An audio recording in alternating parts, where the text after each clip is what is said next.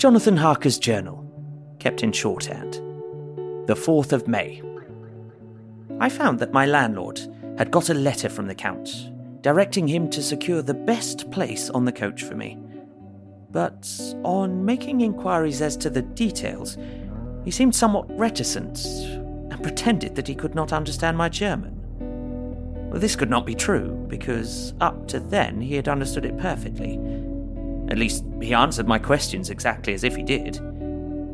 He and his wife, the old lady who had received me, looked at each other in a frightened sort of way. He mumbled out that the money had been sent in a letter and that was all he knew.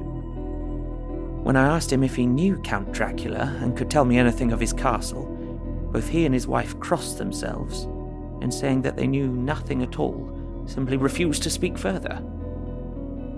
It was so near the time of starting that I had no time to ask anyone else, for it was all very mysterious and not by any means comforting.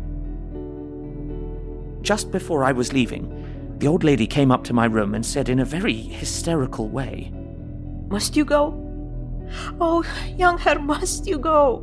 She was in such an excited state that she seemed to have lost her grip of what German she knew, and mixed it all up with some other language which I did not know at all. I was just able to follow her by asking many questions. When I told her that I must go at once, and that I was engaged on important business, she asked again, "Do you know what day it is?" I answered that it was the 4th of May. She shook her head as she said again, "It is the eve of St. George's Day. Do you not know that tonight, when the clock strikes midnight, all the evil things in the world will have full sway? Do you know where you are going and what you are going to?" She was in such evident distress that I tried to comfort her, but without effect. Finally, she went down on her knees and implored me not to go, at least to wait a day or two before starting.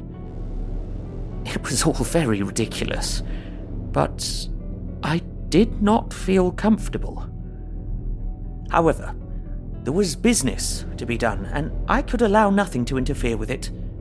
I therefore tried to raise her up and said, as gravely as I could, that I thanked her, but my duty was imperative, and that I must go. She then rose and dried her eyes, and taking a crucifix from her neck, offered it to me. I did not know what to do, for as an English churchman I have been taught to regard such things as in some measure idolatrous, and yet it seemed so ungracious to refuse an old lady meaning so well and in such a state of mind. She saw, I suppose, the doubt in my face, for she put the rosary round my neck and said, "For your mother's sake," and went out of the room. I am writing up this part of the diary whilst I am waiting for the coach, which is of course late, and the crucifix is still round my neck. Whether it is the old lady's fear, or the many ghostly traditions of this place, or the crucifix itself, I do not know, but I am not feeling nearly as easy in my mind as usual. If this book should ever reach Mina before I do, let it bring my goodbye.